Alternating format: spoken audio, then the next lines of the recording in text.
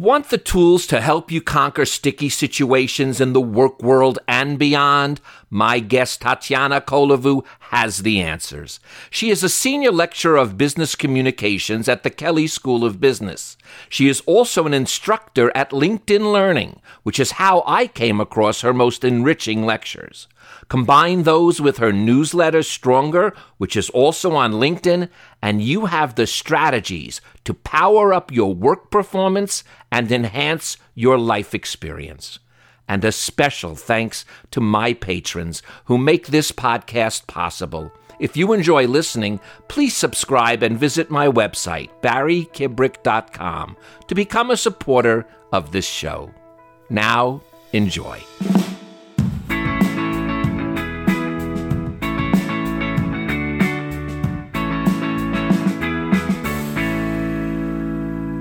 Tatiana, welcome to our podcast. It is a true joy and pleasure to have you here. I know my listeners are going to be very taken by what you have to say, and we're going to get into it in just a moment. But I want to say hello and welcome. Thank you so much for having me, Barry. It's such a pleasure. Well, this is one of the very unusual ways I've ever met a guest. I was going through my LinkedIn account just because someone mentioned me and I wanted to see who it was. And it wasn't you, but as I was scrolling through, I saw your newsletter called Stronger. Mm-hmm. And I said, what is this? And I tapped on it. And I must say, I got drawn in, watched the entire episode. And then when I had to contact you, and then I said, I need this entire class. I've got to share this information with my friends, my family, and my listeners. This is all about starting a memorable, impromptu conversation. And we don't realize in our lives, in our business, how important that is. Mm-hmm. It's a skill, and you probably, I don't think you had to take a course to learn it, Barry, because you do that for a living, right? But there's many of us. Yeah. But you know something? I still learn things by taking your courses because impromptu talking is still not actually this. Impromptu is when you meet that guy you got to talk to and you don't know how to say something, or that gal who's the CEO and you don't know how to approach her. This is something that I really learned from.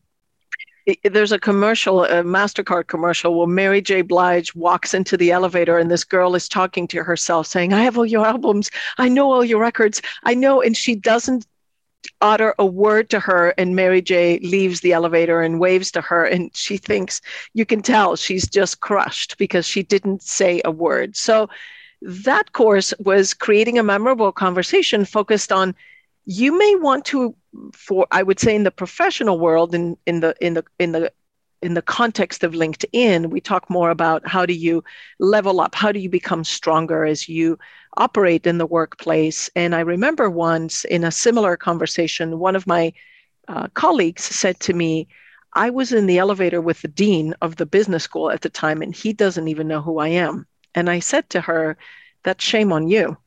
You need to make sure that he knows your name and knows who you are. Well, there's so many faculty, but how are you going to make that happen? Go and introduce yourself, or make a compliment about how he handled the faculty meeting, or say thank you for something that they gave to our department. So it's really up to us to, and the younger professionals are in their career, it's important that they can do that.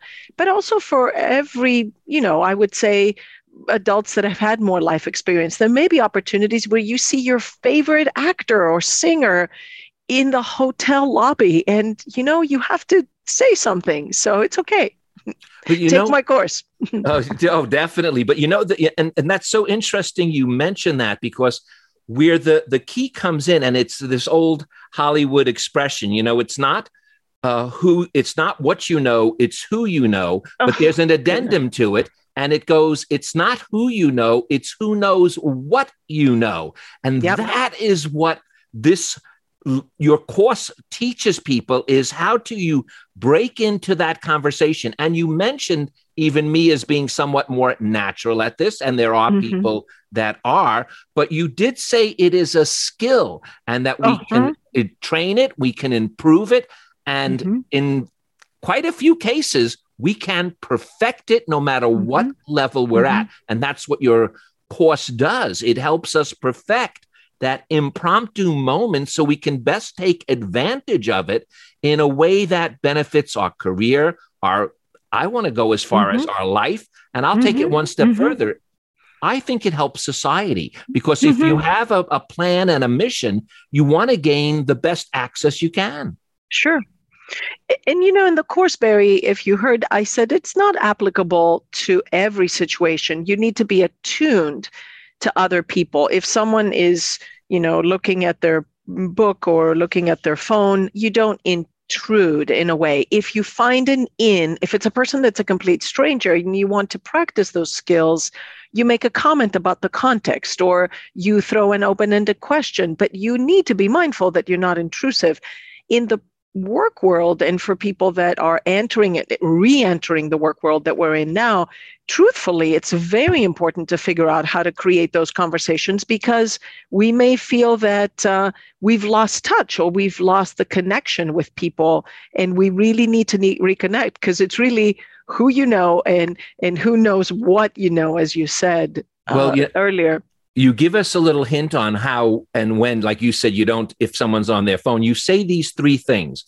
You first have to read, and in that sense, read the room. Then you can comment, and you have to, after reading the room, comment in the appropriate manner. And then once that gets rolling, you make what you call the final engagement. Sure. Engagement, Barry, if I had watched every one of your episodes and saw you in I would say, the subway in a big city, or saw you in an airport, I would not go up to you and go, "Oh, Barry Kibrick, I've seen all your shows." It would probably be more appropriate to smile and nod and say, "You're one of my favorites," or you make a comment if you make yourself available to that interaction. And that's where the read the room comes in. The connection sometimes may be, if it's a person who may not want to be interrupted, that you can say, it's a busy place here, or you don't have to make a connection that directly relates to their stardom if it's somebody who is a famous person. But I relate this to the work world, because I teach undergraduates and MBA students, and they get onboarded and they end up sitting next to a chairman of the board, and first of all, they don't know who it is, and they don't know what to say. And that's, again, shame on them. They should fix that. Well, at the same time, though, your lessons all are based upon the person being authentic. And sometimes when you're in these situations, you get what these are your words, a catering strategy, and you don't want that. It must be authentic. And that my son, and who's my producer director and also his own filmmaker, he is always working with me on that, because it really is difficult. It sounds funny. You'd think that being authentic would be the most natural thing in the world, but true authenticity is really, it's difficult sometimes for me, for people, for every one of us. You have to, back to what we said, it's a skill. We just finished watching the incredible life event of the Olympics every 4 years, or every 5 in this case, and you see athletes that have trained again and again and again. You have to be thinking that that's coming. You have to be on, in a way. You have to be quick to tell your story. When someone says, "Tell me a little bit about you," I'm flipping into another course, designing an authentic pitch. And again, I designed that because I saw too many students and too many professionals speaking like robots that did not sound authentic. Every one of us has an authentic story and an example or something in our background that makes us unique. And that's what we need to curate in order to be able to share. And it is very thinking on your feet. If it's late and you're in an airport or back to the metro station, and you may not have anything to say because it catches you off guard. But I truly believe the more you practice, the better at it you get. Now, one of the things you want people to practice is one of the big pitfalls, and that's freezing. And obviously, the more you can practice this, the less you will freeze when it happens. Mm-hmm, mm-hmm. And it does happen. And you just have to pat yourself in the back for trying. I would say it will happen. Sometimes you're tired or you're not thinking straight or you make a mistake, you mispronounce the person's name and that throws you off, or you maybe just get rejected in a way. Someone doesn't really want to talk to you. And I encourage people to keep going back and practicing with speaking. I teach public speaking, I teach business presentations, and I've seen a lot of people that get up and freeze. It's a nerve-wracking. It ranks second after dying. Which is your worst fear? Dying, and public speaking is second. I would say that if you practice enough, you will freeze less, but you do have to be ready for some discomfort. Growth comes from discomfort. I can't say that enough. Oh gosh, that is. We talked about the working out and the stuff that you do, right? That's really discomfort. Is. Yes, yes. It comes from discomfort. But you know what I find is that when you and you mentioned this in your course as well. So we shared this philosophy, which is why you're here. Is that it's sort of the. Let me put it this way: the discomfort you can almost make comfortable when you're aware that life is discomforting. It's sort of the Stoic philosophy of Marcus Aurelius, even going back to the ancients. And there's a truth to it because, we live in a very high anxiety time. And yet, if we can just become aware that is what life is for everyone, we can almost have that more, I don't want to say relaxed about anxiety, but in a weird sense, we could almost relax a little bit more about our anxiety. And you, in all of the different, and we'll get through them, the different course loads that you work with, that's part of all of it, isn't it? It's to relax with being uncomfortable. Yeah, finding comfort and discomfort. That's how we grow. If you think about it, for you and I started talking about the strength training regimen that you do and how it was too long and too extensive time-wise, and you found that if you did it in shorter bouts, you still raised your heart rate, you still got to fatigue, and you did shorter ones of those, you still saw the same results. If you don't push your muscle to grow in this way, it will just be the status quo. There's nothing wrong with staying comfortable most all of the time, but we don't gain any new skills or we don't grow in some way. And some of the speaking examples come from that too, but it applies, as you said, to everything we do in life. I'm doing a talk in a conference in a couple of days where I talk specifically about the skill of asking. Asking is the same thing. We hate doing it. It's like taking bitter medicine because half the time we get told no. And especially half the time. Come on, let's be honest. It's 95% of the time. Exactly, right? Get told. Yeah, that's by exactly. The way, I wanted to even say you almost don't need to practice being told no. It's going to happen naturally. But research shows, who doesn't tend to ask even more? It's women and young women because they want to be right. They raise their hand in class only if they have the answers. They will ask if it's okay to ask, or they have been raised in this way. I've had many conversations, and I do believe it creates discomfort. But if we don't stay a little bit in that discomfort zone, we're not going to grow. Nothing wrong with staying in the status quo, but if we want to learn more, if we want to gain new skills, and if we want to look back and say, I'm really glad that I did that, even though I was told to no, I tried, it's worth it.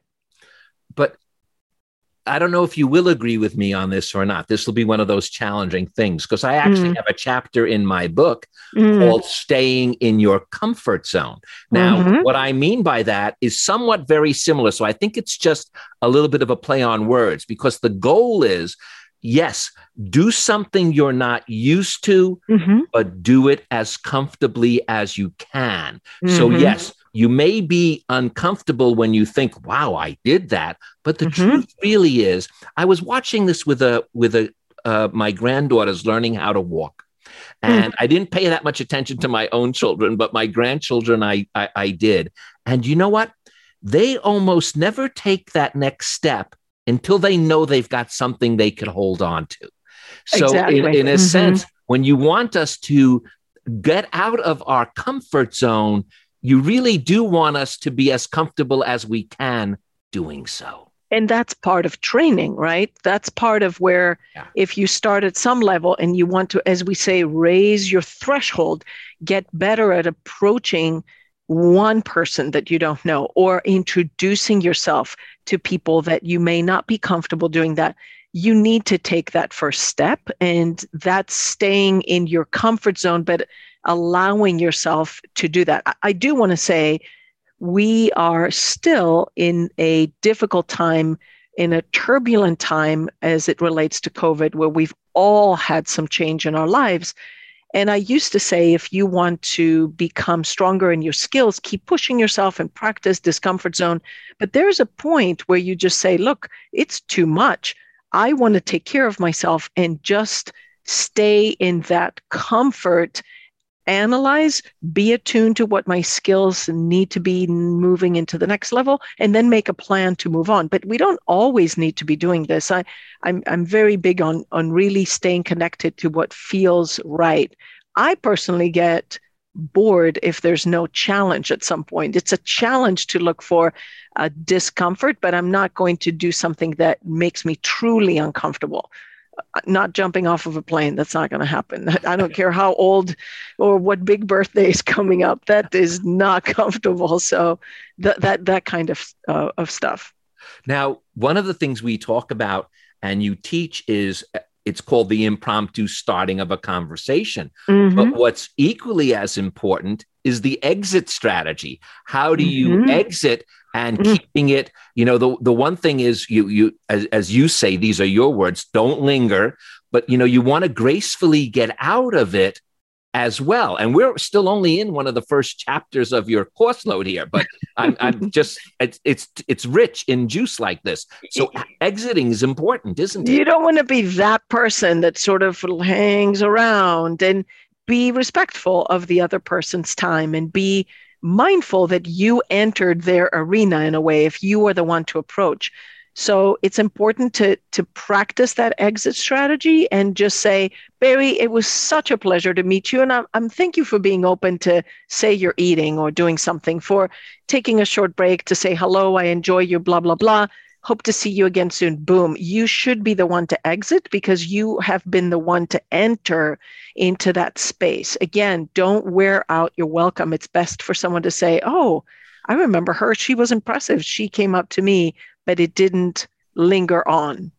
And this leads perfectly into your next course I want to talk about. I call them courses. You even may call them something else. I'm calling them. They're called courses. They're in LinkedIn Learning. Yeah. Okay, good. Because you talk about, and I didn't even comprehend this at first. That's what I'm saying. I learned something new. You talk about the difference between diplomacy and tact. And you say that tact is a self-awareness skill.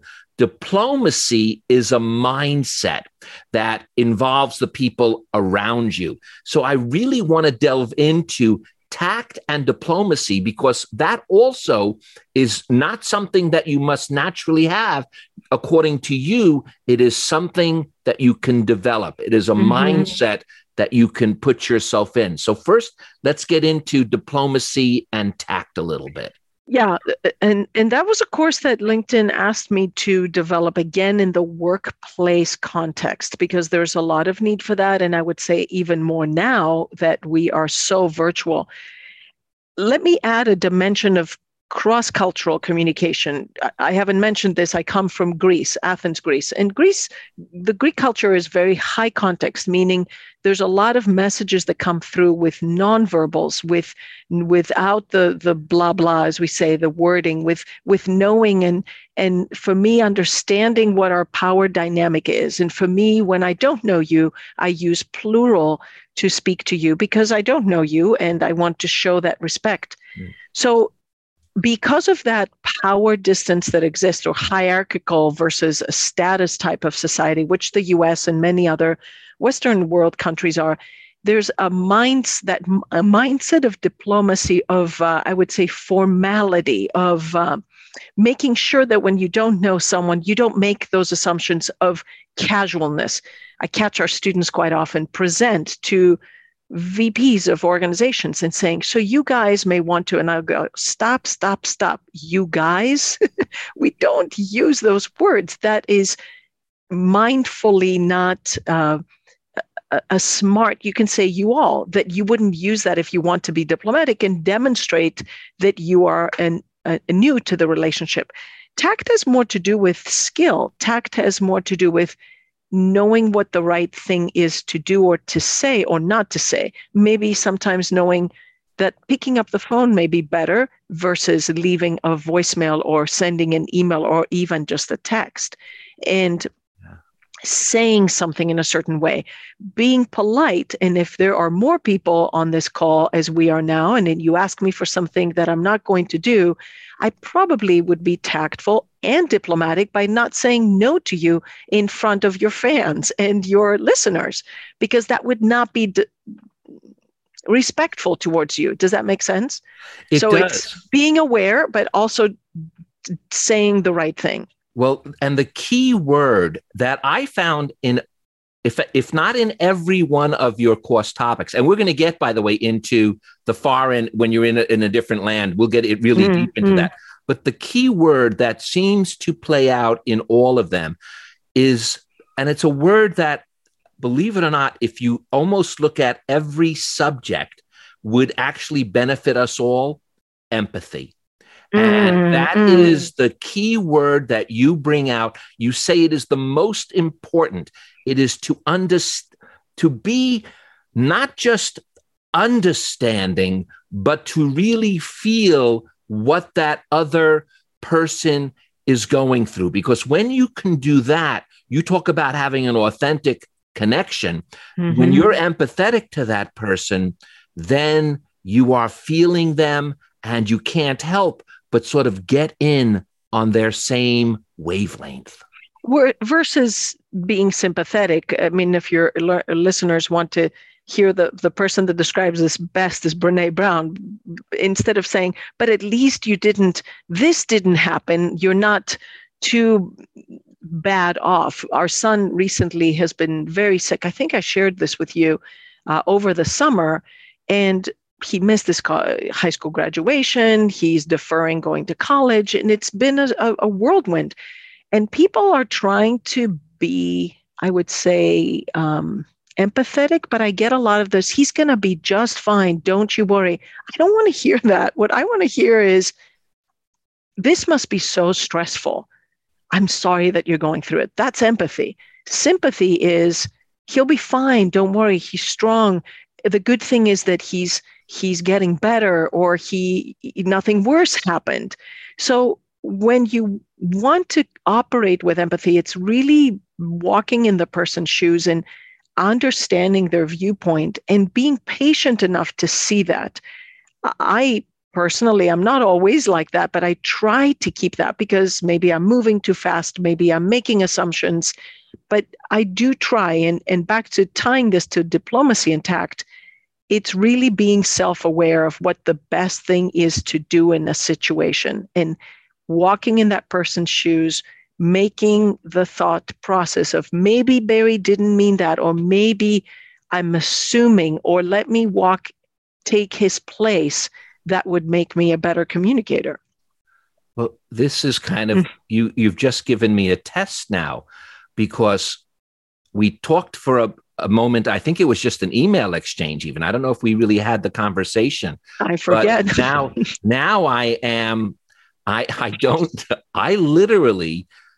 want to find out how your son is doing, but I don't know so I'll just say it, because I think if you understand, here's another thing. I find that if a person is coming from the right spot, no matter where they're going, is going to be okay to some extent. So sure.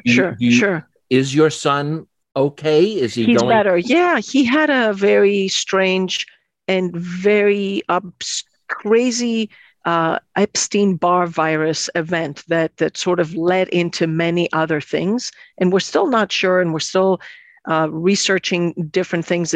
It's something that teenagers sometimes go through, but it was very intense, and it went along very quickly. I wrote one of my newsletters is called the 5 Crisis Communication Tips from the ICU, because I sat in the intensive care unit where he was at first and observed the way that the physicians and nurses and all the staff communicated with us.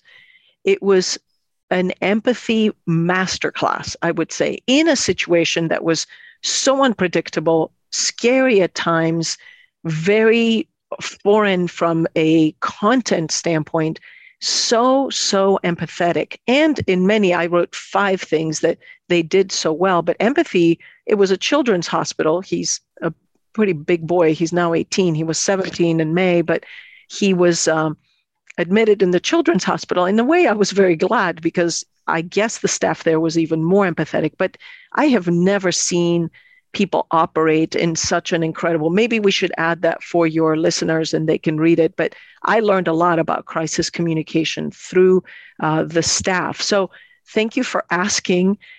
You can imagine as a parent that it's very hard, or a grandparent, to see your children go through something this intense.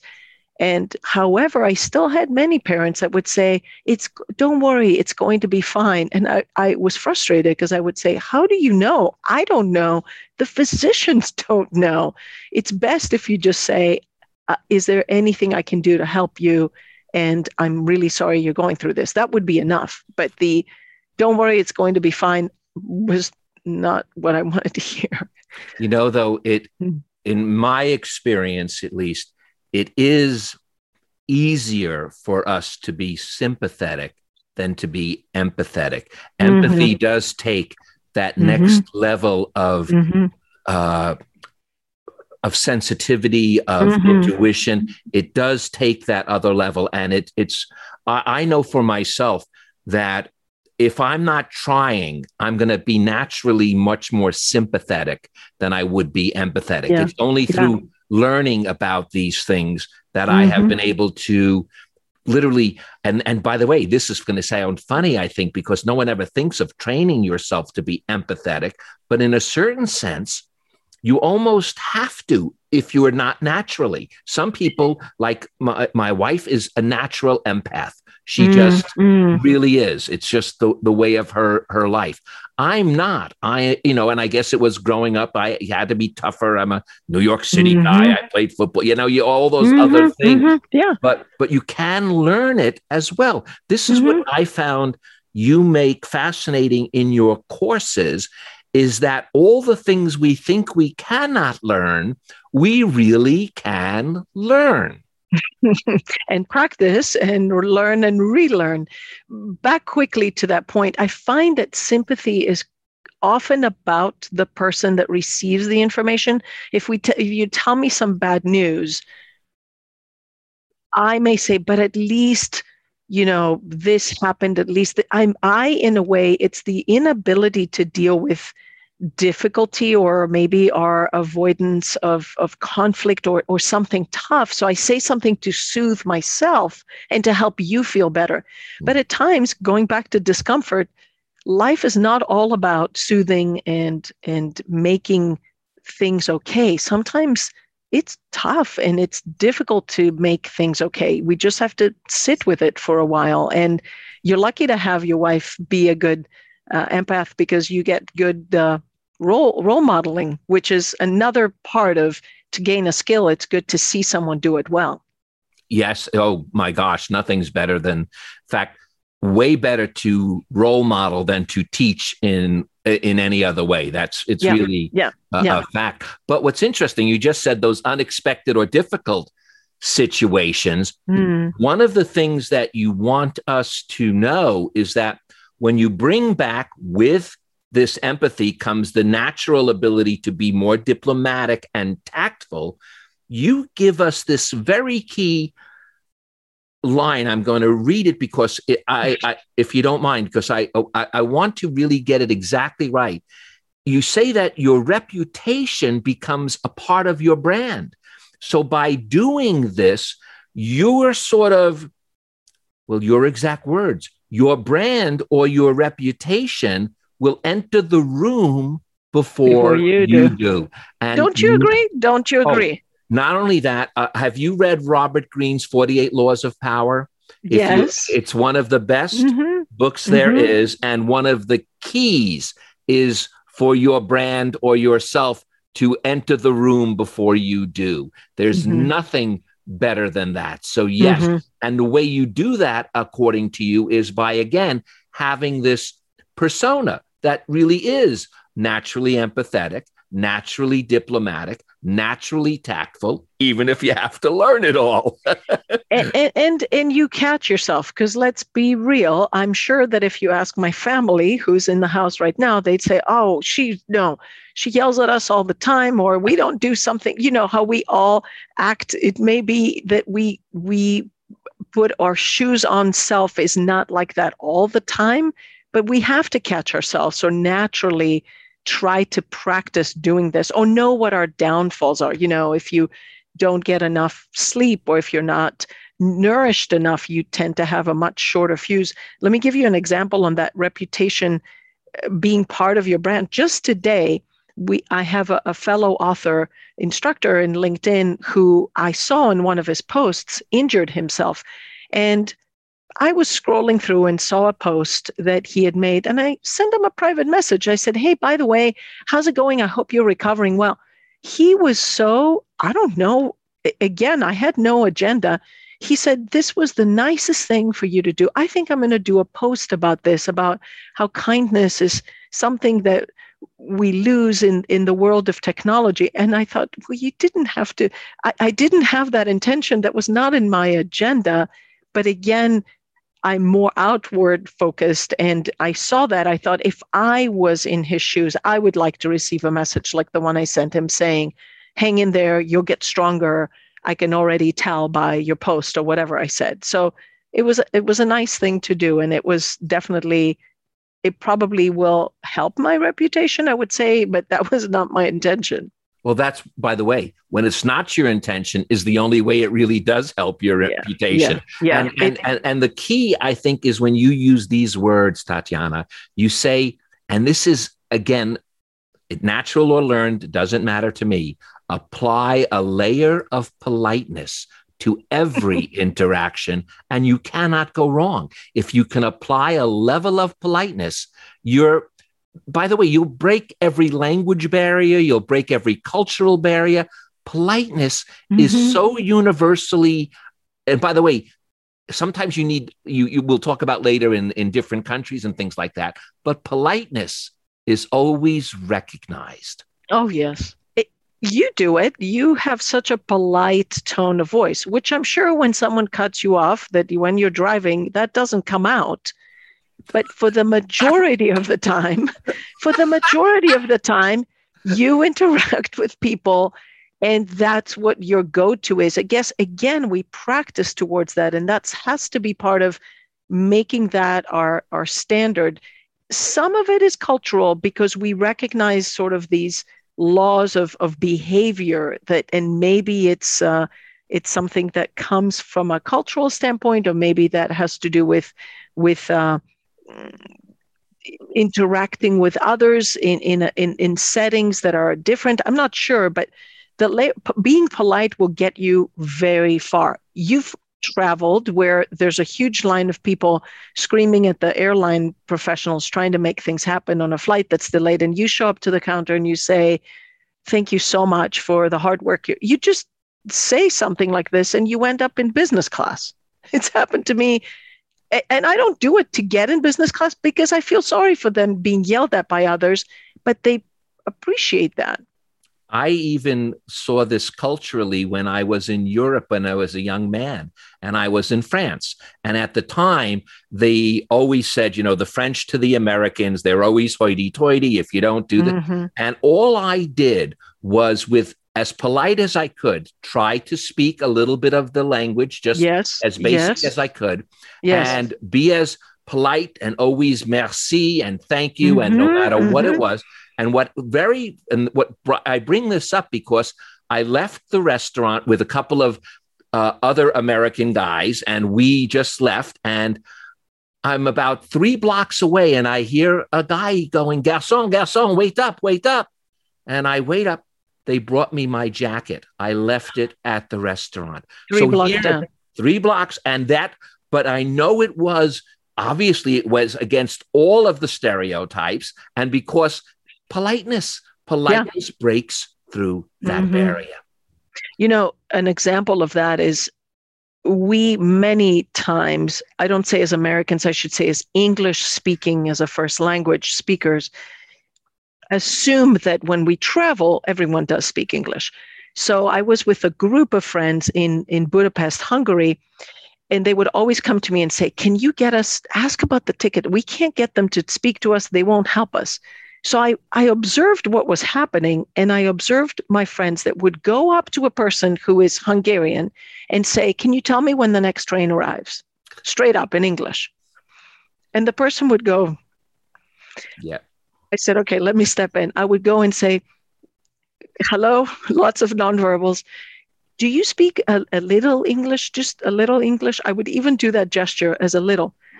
And mostly is, "No, just little." Okay, train, a lot of hand gestures, time, question. The person ended up speaking a lot more English than they led on to speak, but I didn't assume that I was the dominant language that they should know when I walk up to them. This works in France beautifully, by the way. A little bit of the language from the country and a little bit of an assumption that you don't take it for granted, it will get you a long way. Again, diplomacy intact. Be in the mindset that you are the guest and be tactful in how you ask. It's a lesson that all of your students and all of us as humans can just learn and love.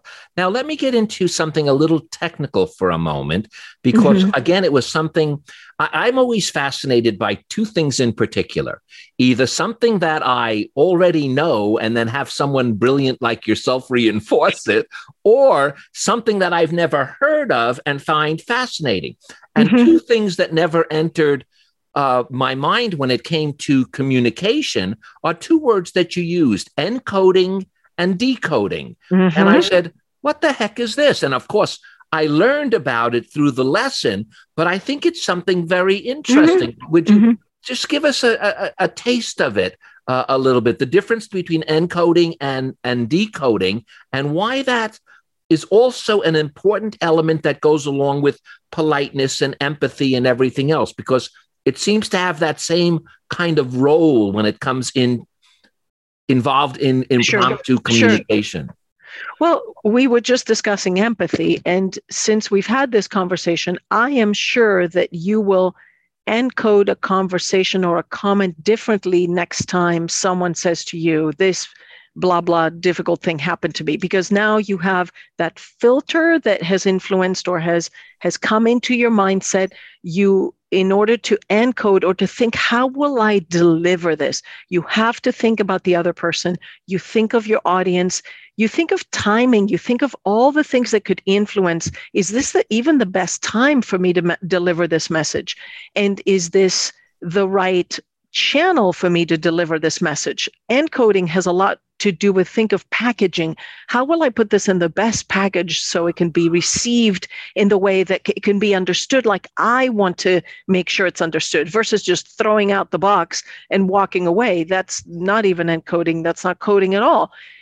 In the decoding part is you're the listener. When you receive, how do you process when you take on a message? Or if I say something to you and you respond, do I really listen to make sure that you understood something the way that I wanted for you to receive it? So it's this sort of coding is really, because language and all the nonverbals that go with it is a code. You have to write the code in the best way that your listener can receive it and understand it and take the value of it. But when you receive it and decode something, you have to keep all those other things in mind, such as assumptions and beliefs and your background and your loving wife who teaches you how to be empathetic and continue to process all of that. Does that help? Yes, it helps. And it leads me to the next thing that you want us to be very aware of too. And that is that, and you mentioned it just now, the listening. It's what, we're talking about conversation starting, but the key to making it work is how do you listen?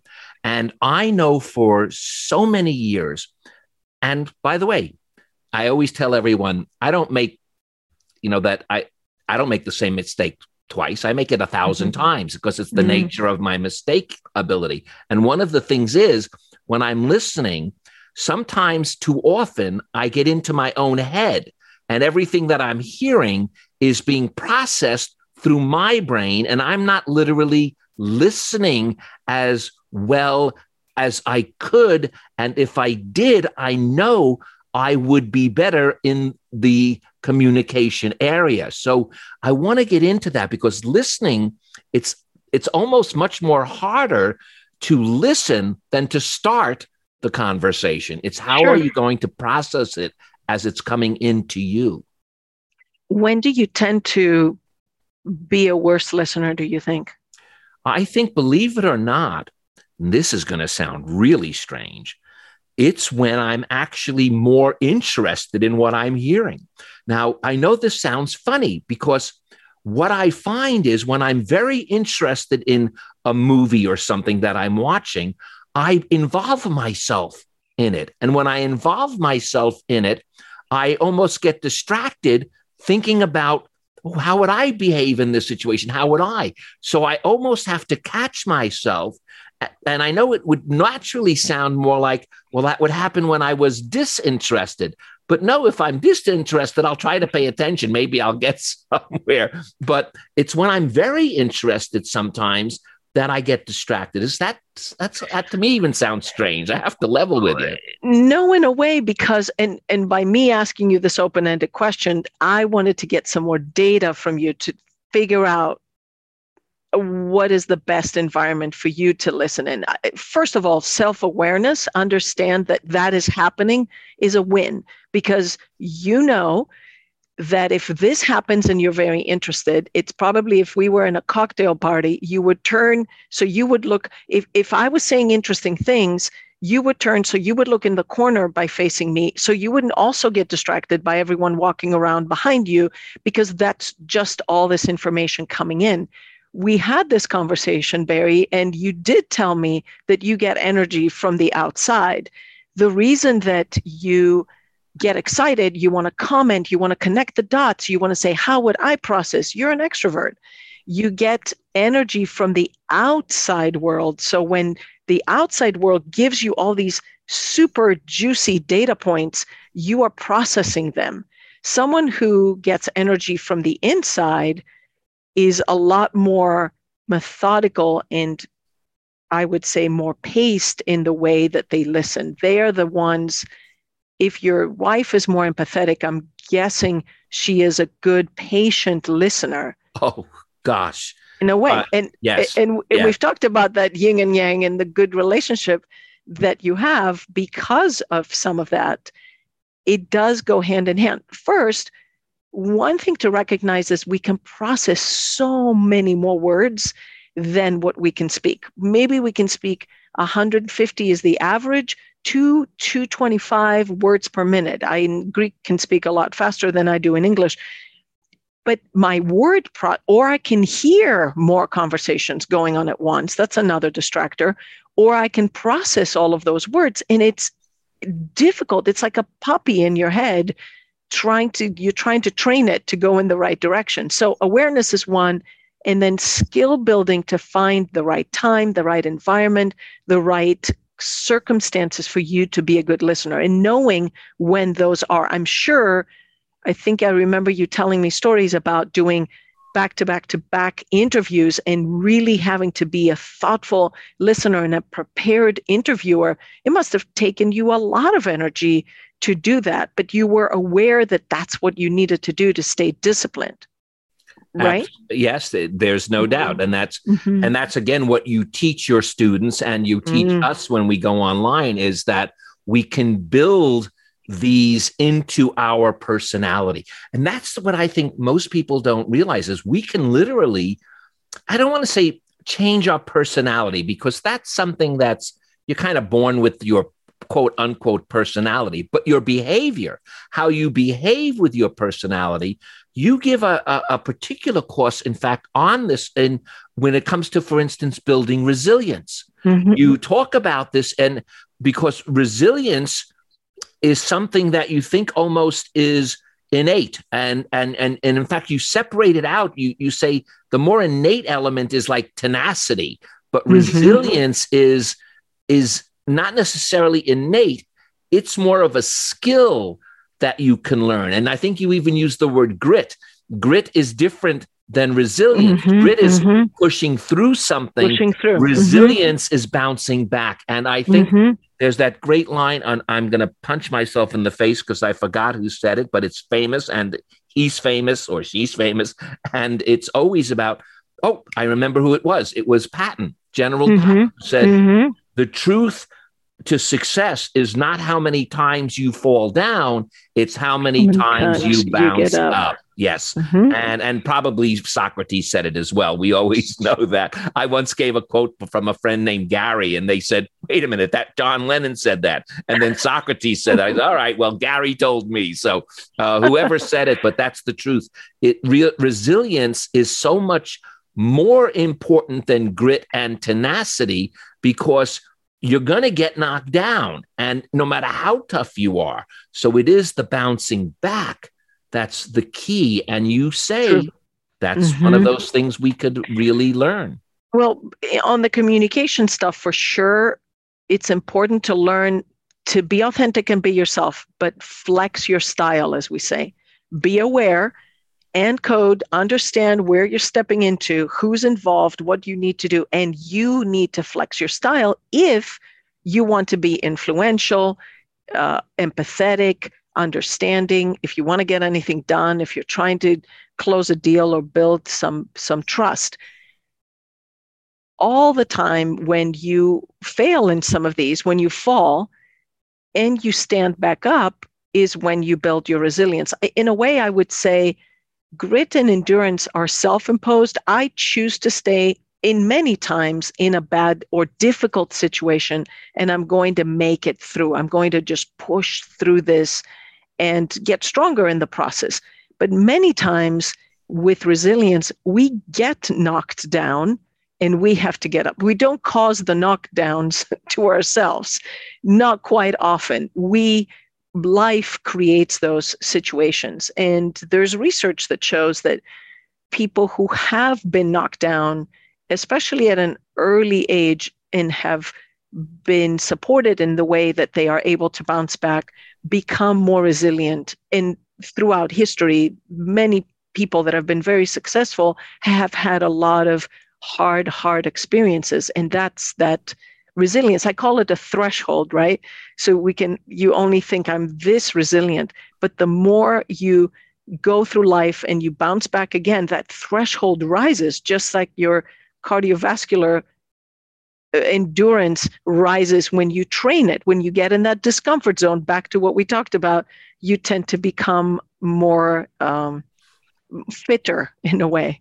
Well, and one of the things you really, I don't want to say demand of us, but you suggest to us is that in order to pull this off, you have to really not be afraid of avoiding mistakes. If you begin to fear avoiding mistakes or get angry at yourself when you make a mistake, that's when it's going to end up really being a severe mistake. If you're, and this is what I think of, and you use some of the athletic athletes who are great at it. And I in fact, I don't know, have you seen Ted Lasso? It's a yes, wonderful it's a popular show. And I'll tell you, he's got a thing where he says, be a goldfish, because a goldfish can only remember something for 10 seconds. And all the great athletes, all the great entrepreneurs, or almost anyone that is successful in any field, whether it's being a great sanitation person, it doesn't matter. You have to be able to let it go, bounce back up and not be afraid to take that shot. Take the shot. You may look, if you miss 3 out of 10, you're still going to make it in the Hall of Fame in baseball. You tried. Yeah. Remember, back to the asking muscle, or back to the trying things that you're not good at to create that growth mindset that we talked about earlier with making mistakes or freezing when you're trying to approach someone and it doesn't go well. It's an exercise in resilience. But I will tell you, in March, I think, of 2020 or April, I also wrote a newsletter and said, we are at threshold. No more of this building and growing and pushing our threshold, because this COVID situation has brought us to threshold. Let's be aware of that, and let's be mindful that we just take care of ourselves and that we take care of people around us as well, because these are tough times. So it's important to understand how this all depends on the circumstances and the situation. I have found in athletics, both of our children were both in athletics, and competition is such a masterful teacher. It teaches you how to lose and be okay with it. Not many things teach you how to lose. If you, in academics, don't do well, maybe there's circumstances with grades and so on, and we try to be better. But athletics is such a good teacher in losing. They learn to be good sports with that. And you give us one more thing. A lot of this we're talking about is to prepare yourself prior to. One of the things you want for us to do is to train our resilience after the event, after the mess up. Because, that's going to, no matter how resilient you are, no matter how trained you are, no matter how much you practice, no matter what you do, you still need to, how are you going to evaluate yourself? And it's so important that we do not punish ourselves. And you say, your words are, we have to choose our attitude. We have to feel free to verbalize it if we want to, but and I want to send this home to my audience so badly, you cannot let it define you. Those are your words, and I think they are so important for everyone. So true. So true. Something does go well, because whatever worked, we want to try to replicate, even if it's how we made a deal, of how we started a product, or how we started a business. But especially when it doesn't go well, I always also advise, take some time to reflect. A lot of the learning happens after you sit down and you say, what worked, what didn't? Then there are those times when you say, we must also take cathartic action. Sometimes walk away. Yeah, you gotta let it go. There's just nothing else. By the way, I'm blessed that I haven't experienced it that often. But when I did, I'm good at that. I can let it go and just say, well, I guess this is a podcast. I'm going to say it, and then I may bleep myself out of it, because I've never cursed on my own stuff. But fuck them if they can't take a joke. That was the line we used. I know. And I just mean it. It's the truth. You can't help it. You're going to mess up. Let it go. Yeah. And that's challenging in our days, because there's lots of sensitive topics. And when you encode, you may miss something and you offend someone. It's challenging. It's a challenging, I would say, field. And if you do it, you have the experience, though. I would think that in your mind, you quickly could assess a situation and decide. But when in the course, I was writing most about business and relationships, situations where you've tried your best and it didn't work, and you have to walk away. It's not worth it at times. I get a lot on LinkedIn. I get a lot of learners that will say, help me with this communication. And I see these situations where people are beating themselves up, trying to get their bosses to like them. And I'll just say, walk away. You're going to be healthier. This is not working. It's okay. Just let it go. There's a line that you had in one of your courses. I want to use it because I just think it's again so beautiful. And I think it's part of having this ability to let it go is when you're able, and these are your words, to identify your shoes off self. Mm-hmm. Because that's where it all begins, doesn't it? It begins with us, no matter with our individual thing. And unless we can identify our true self, almost none of this can really sink in. We have to do that. It's imperative that we know who we are to the best of our ability. And it takes a long time to get there, right? I'm not there yet, so I know it's taken over 50 years. Oh, well, for me as well. For me as well. And you may know yourself, but you're not comfortable showing that. Or you may know yourself, or you may be in an environment where you think it's not okay to show that. And as you said, we sometimes have to let it go. And when we can't, you use these words, you say, reach the next aid station. And I always use the term very similar. I say, any port in the storm. Sometimes you just have to land it, stick that landing, and just be grateful there's a rock to hold on to. Just get to the next rest station. Yeah. And haven't we felt that in the last 16 months, whatever it may have been? We don't know if it's going to end, but what's the next rest station where we can catch our breath, recuperate a little bit, re-energize a little bit, reevaluate a little bit, and then continue. And I'm not sure if there's a formula to say this is how you get through tough situations, or if you slip and fall, this is the formula to get away or out of it. It's just life teaches us to do it again, go back and practice, do it again, and get better in the process. Well, Tatiana, our time is just about up, and I know that I gained so much out of this. I'm going to use one of the little quotes you have in your lesson. You say, conversation starters, they're challenging, but the benefits far outweigh the time and energy invested in this social skill. And I cannot thank you enough for sharing your knowledge and wisdom with myself, with my listeners, and with whoever pops on and hears your beautiful words. Thank you so much, Tatiana. Barry, thank you. You're a lifelong learner, and it's very evident. Thank you for combing through all of the content that I shared with you and making it so interesting in the way that we engaged. And you're right, this is one of the best conversations. Now I want to look you up when I come to LA so we can have a coffee or continue our conversations. Thank you.